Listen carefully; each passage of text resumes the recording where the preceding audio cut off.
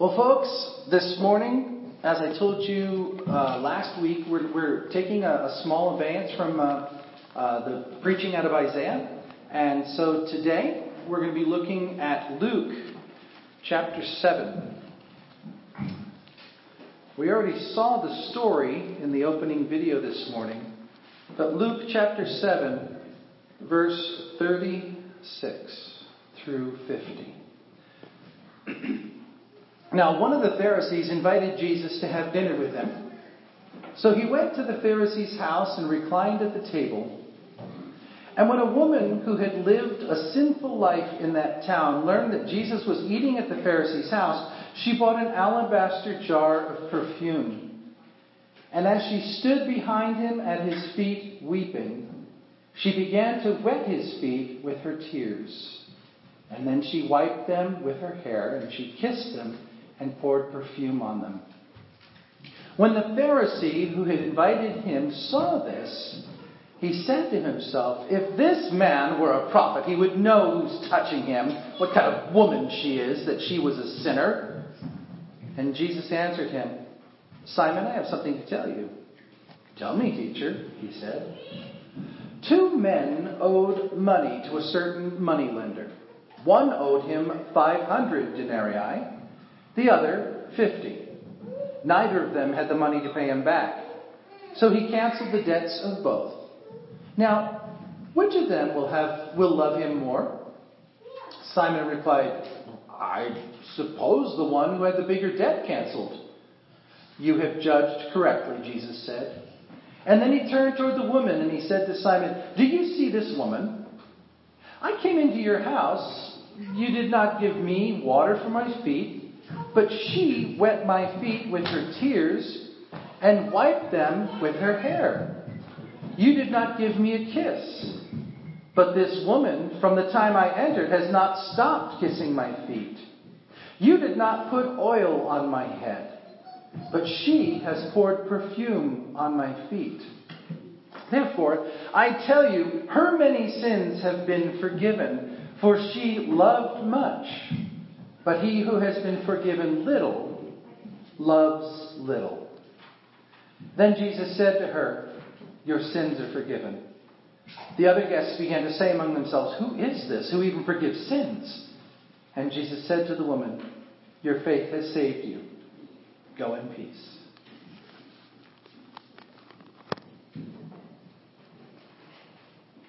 As I was reflecting for this sermon, because I stepped away from Isaiah, I didn't have a necessarily scripture to point to. And I began praying and asking the Lord where He would have me preach from. And I have this book that I was given as a Christmas gift a couple of years ago. It's a devotional book. It's called A Guide to Prayer for Ministers and Other Servants. And I've been using this as my personal devotions. And this week, the devotions that I read this week all just gripped my soul as I read them. And the Lord has had me incorporate some of these stories, some of these thoughts into what I'm about to say to you today. I want to read to you the prayer that was from this devotion was read every morning. It says, "O God, our Father, renew our spirits and draw our hearts to Thyself, that our work may not be to us a burden but a delight. And give us such love to You as may sweeten all our obedience. Help us that we may serve You with the cheerfulness and gladness of children, delighting ourselves in You and rejoicing in all that is to the honor of Your name, through Jesus Christ our Lord. Amen." And I really found it intriguing that God had me reading this particular invocation on the mornings that I was the medic at the kids' camp. Help me to serve You with the cheerfulness and gladness of children, delighting myself in You and rejoicing in all that is to the honor of Your name. And see, I've known Jesus since 1975. It's been almost 41 years since I gave my heart to Christ. And there are times in my own experience where it's just become commonplace, my walk with God. It's just who I am. I don't really think about it. It's how I live. And there's nothing necessarily wrong with that, except when it comes to the idea that I become complacent or lackadaisical or careless about my relationship with God. Because, and I may be speaking a little bit in hyperbole. I may be talking that it's a little bit more than it actually is. But there is a scripture in Romans chapter 1 that says that God, I quoted it as we were praying this morning, that God has made himself known. It's Romans chapter 1 verse 20. He said, God has made himself known to all of humanity through creation. There's not a single human that has ever lived that cannot say that there is a God. They can try, but they cannot with conviction truly say there is no God, because he manifests himself through nature. But if you go down 8 verses from that in Romans chapter 1, it does say, Paul speaking to the Romans says, there are people whom God has just turned over to their debased mind. They have literally rejected the love of God for so long and so frequently, and continue to try to deny that there is a truth about life, and that there is a God that loves them, that there's a Savior that's made available to them, that literally it gets to the point. Well, let me just read that verse, because I don't think I can quote it as better. Paraphrase it as well as I could just simply read it to you. Romans chapter 1 verse 28. Since they did not think it worthwhile to retain the knowledge of God, God gave them over to a depraved mind to do what ought not to be done. They have become filled with every kind of wickedness, evil, greed, and depravity. They are full of envy, murder, strife, deceit, and malice. They are gossipers, slanderers, God-haters, insolent, arrogant, and boastful. They invent ways of doing evil. They disobey their parents. They are senseless, faithless, heartless, ruthless. And although they know God's righteous decree that those who do such things deserve death, they not only continue to do these very things, but they also approve of those who practice them.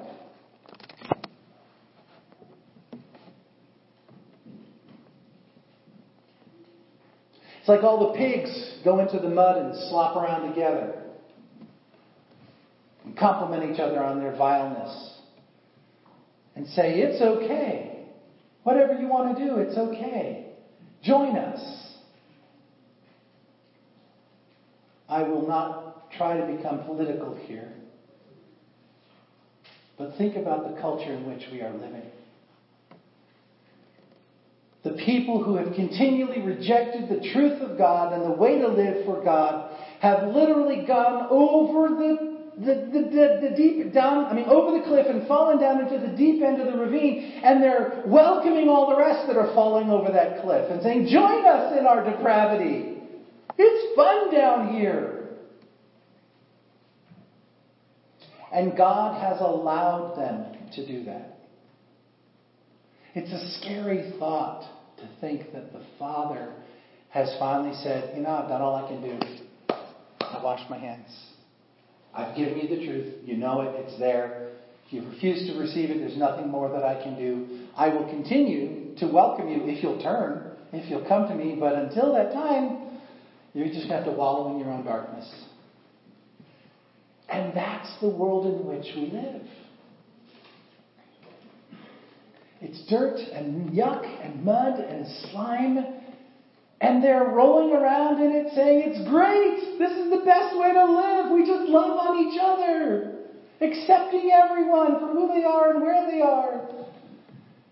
And that try to twist our own way of thinking so that we feel guilty for calling someone a sinner who's sinning.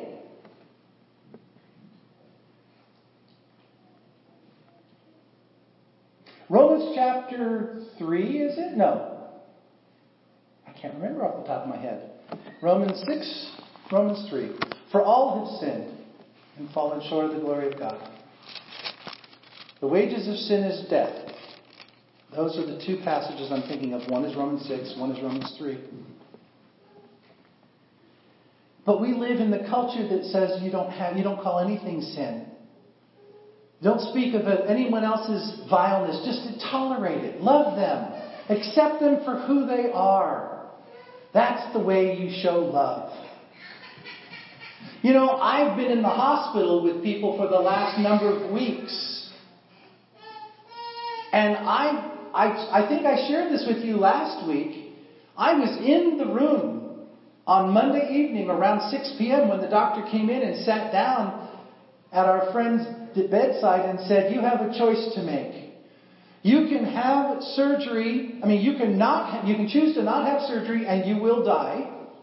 Or you can choose to have surgery and you will die. Which do you choose? That doctor didn't pull any punches. He didn't sugarcoat it. He didn't say, well, we never really know. He literally looked the man in the eye and he said, you're dying and there's nothing we can do about it. So tell us how you want to die. And we'll make your death as pleasant as possible. That's what the doctor said to our friend 2 weeks ago. And that's the love that we should have to our neighbors. We should be loving enough that as we sit in our righteousness, a right relationship with God, knowing that we stand clean before God, we should go to the edge of the mud and say to them, you are dirty. Not my judgment. This is the righteous and holy standard of God. You are violating God's law. And you are a sinner. And I'm not trying to be unkind to you. I'm trying to show you in the most loving way that you have a need to wake up to your sin. You literally got to the point where you just find this totally normal. You have closed your heart and your mind to the things of God to the point where you no longer realize that there's anything like dirt. It's just the way life is. Join us. We're in great company together. We all love each other as we're on our way to hell. And as those of us who have escaped that mud pit, those of us who have been washed clean by the blood of Christ, those of us who hold the truth and have the opportunity to share the truth, stand idly by as they just wallow in the mud on their way down to the pit of hell. Because we don't want to seem unkind or unloving or intolerant. See, our culture has made us afraid of speaking truth.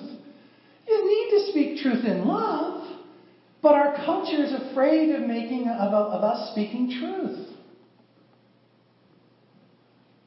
One of the things that I read this week in this devotional, it's not even Christian, for heaven's sakes. It's talking about Japanese Buddhist Zen monks and their practices. But it spoke volumes to me. There is a Japanese monk, philosopher, very famous. I never heard of him before I read this, but apparently he's very famous in the world. His name is Tanzan. And he tells a story, and I'm assuming it's just a parable. I don't think it's a true story. But in his teaching, he says, there were these two monks traveling together down a muddy road.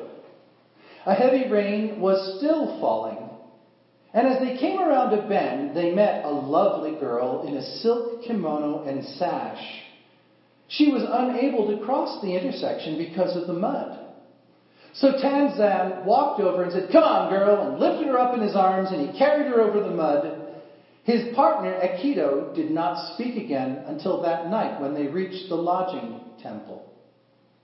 When he could no longer restrain himself, he turned to Tanzan and he said, "We monks don't go near females, especially not young and lovely ones. It's dangerous. Why did you do that?" And Tanzan turned to Aikido and said, "I left the girl there. Why are you still carrying her?"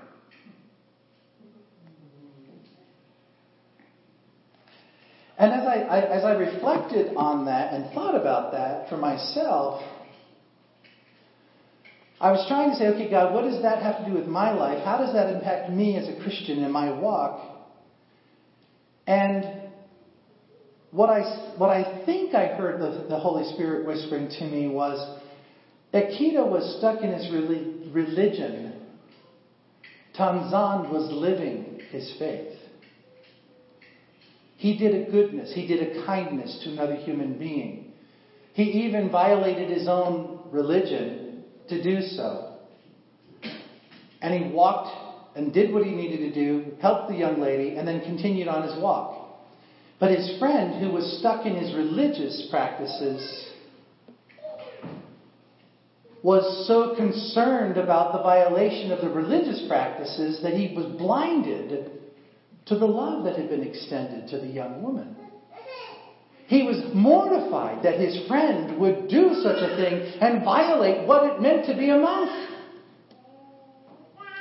And for me, I know in my life in the past, I have actually gotten that twisted up.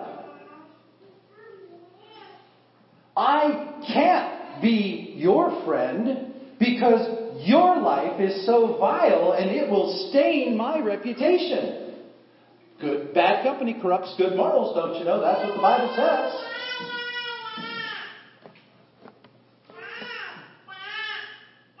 But what God has shown me in the last 10 years or so, my ministry here in Two Rivers is got to be like me being anchored to the solid ground, but then going out into the raging river and grabbing as many people as I can, one at a time or two at a time, and bringing them back to the solid ground where they can be safe.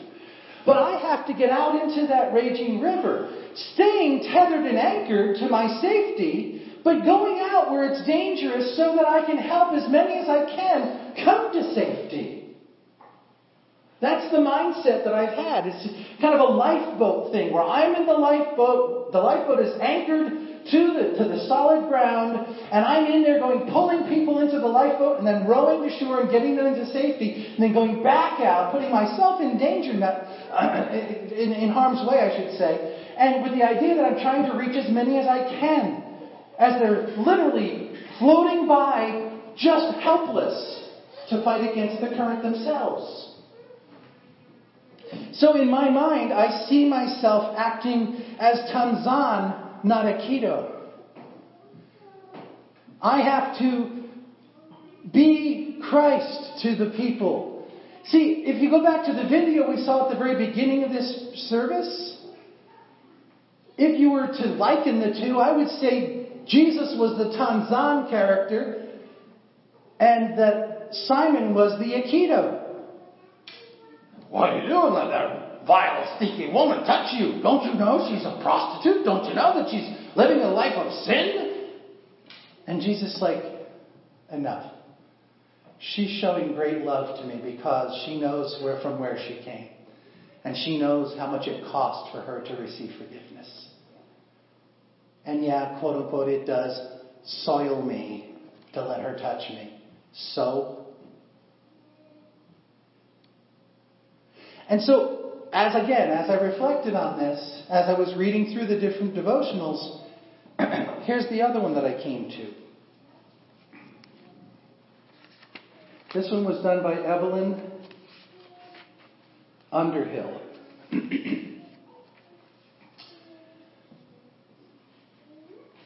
If then we desire a simple test of the quality of our spiritual life, a consideration of the tranquility, gentleness, and strength with which we deal with the circumstances of our outward life will serve us better than anything that is based on the loftiness of our religious notions or fervor of our religious feelings. It is a test that can be applied anywhere and at any time. Tranquility, gentleness, and strength, carrying us through the changes of weather, the ups and downs of the route, the varied surface of the road, the inequalities of family life, emotional and professional disappointments, the sudden intervention of bad fortune or good health, the rising and falling of our religious temperature. This is the threefold imprint of the Spirit on the souls surrendered to His great action. And let me go back, because I had to go back and read it multiple times. Tranquility, gentleness, and strength is a simple test of the quality of our spiritual life. Tranquility, peace, gentleness, and strength will carry us through anything. Where do I get this tranquility, this gentleness, this strength? Well, as I reflected, I am a Christian. When I confessed my sins to God and I received the gift of grace, I also received the gift of God's Holy Spirit to be a comforter and an advocate and a counselor to me. And as I have walked this Christian life, I have recognized that God calls me not only to live cleanly, but to live a holy and righteous life before Him and the world. And the way that I do that, I have come to understand, is I basically consecrate all that I am. All of my past, all of my present, and all of my hopes and dreams of the future. And I lay it at the throne of God and I say, I give you all of me, God. Please be my Lord, not just my Savior. And as I do that, I understand and recognize that God the Holy Spirit literally fills me with holiness and empowers me to live the life that God wants me to live. And as I walk in this relationship of surrender and consecration to God's Holy Spirit, I receive Christ-likeness. I become more and more Christ-like as I walk.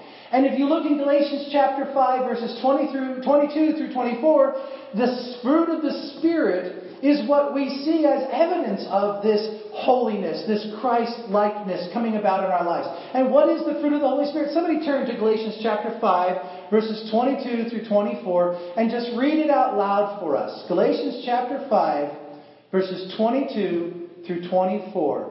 The fruit of the Spirit is, and if you could read it.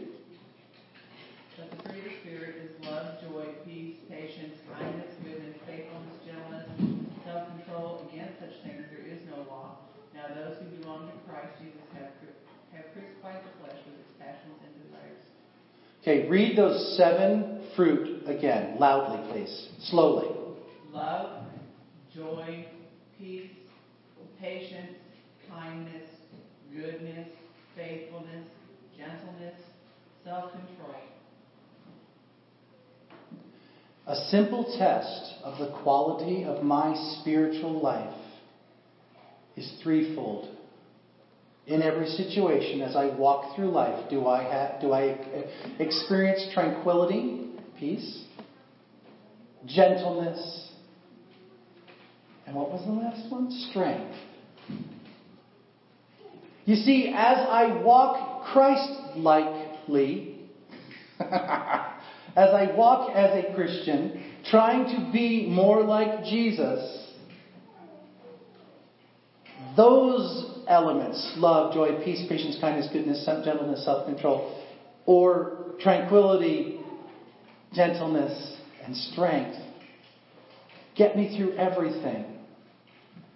I don't have to worry about, quote unquote, violating my religion because I'm walking as Christ walked. And I'm showing love to everyone. And I'm allowing the Holy Spirit of God to guide me. And sometimes it may be that God asks me to walk in the middle of the mud. Put my arm around the muddy, grimy, slimy person that's rolling around in the mud so that I can help them to see the light that they can't see. Because the only way they're going to see it is for me to come alongside. And yes, that does mean that I soil a little bit, get soiled a little bit. It does mean that oh my goodness, I might tarnish my reputation by going to that place in order to be with that person. But isn't it more important that one sinner come to know Jesus Christ as their Lord and Savior and go to heaven for all of eternity than you keep your holy robes clean? I think the answer for me is yes. It is more important that the truth of the gospel be spoken into the lives of those around me, and that I help those who can to know Jesus. As we close out our time this morning, there's a song that I found. It's done by Fernando Ortega. I've got the video recorded. I want us to just listen quietly, meditatively, and let the Holy Spirit speak to us. And then we'll close our time with prayer.